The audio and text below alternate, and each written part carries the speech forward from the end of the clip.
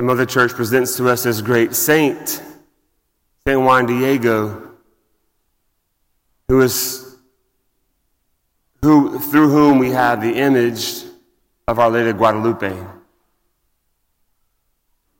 Maybe we know his story.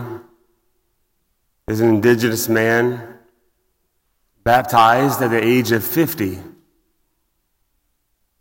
He had these visions of Our Lady about the age of 57.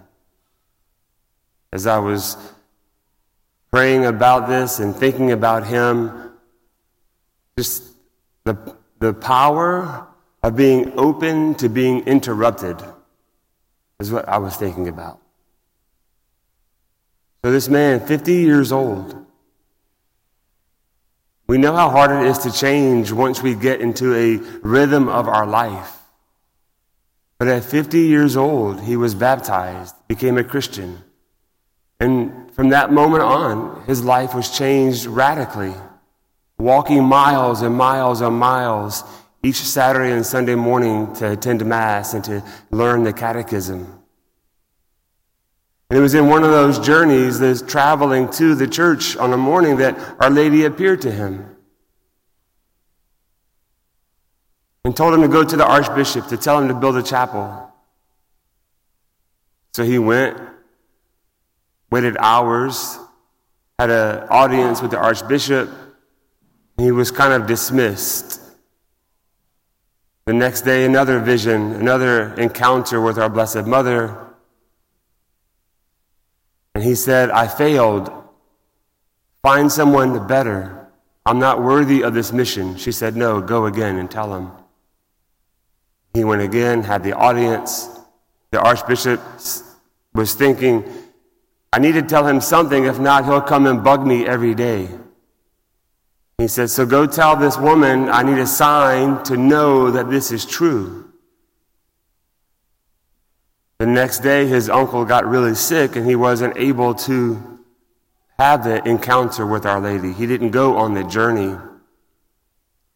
That evening, the next morning, his uncle said, I'm dying, go find a priest so he can hear my confession and give me the last rites. So he was on his way, and he came to the hill where he had those visions. And he tried to go the long way around because he was embarrassed that he failed again at the mission, and he didn't go and deliver the message of the Archbishop. But Our Lady encountered him there. He was interrupted. On all these journeys back and forth, he was interrupted in his life, in his plan, what he thought was the best way. He was open to those interruptions. And it was on that encounter when she said, I'll give you the sign, go up to the mountain, go top of the hill, gather the flowers, and then we'll bring them to the Archbishop. It was December, frost or snow on the ground, not a very likely place to find flowers.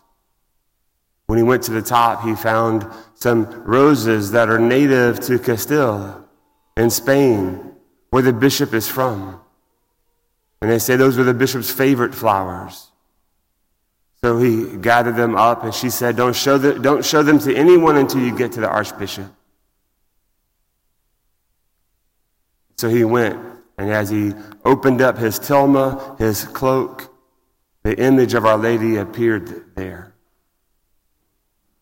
Within the next 7, 8, 9 years, 9 million of the natives converted.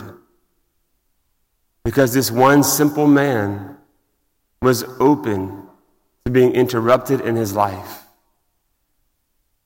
So often in our lives, we miss the Lord.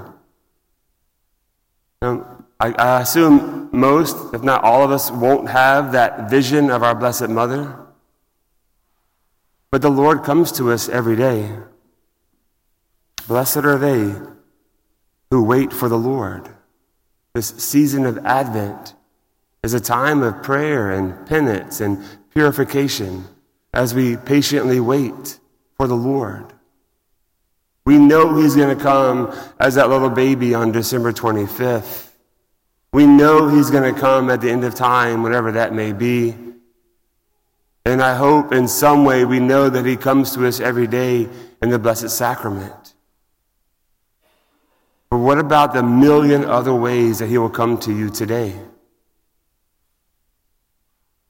Ask St. Juan Diego for that grace, for that gift, for the desire to be interrupted.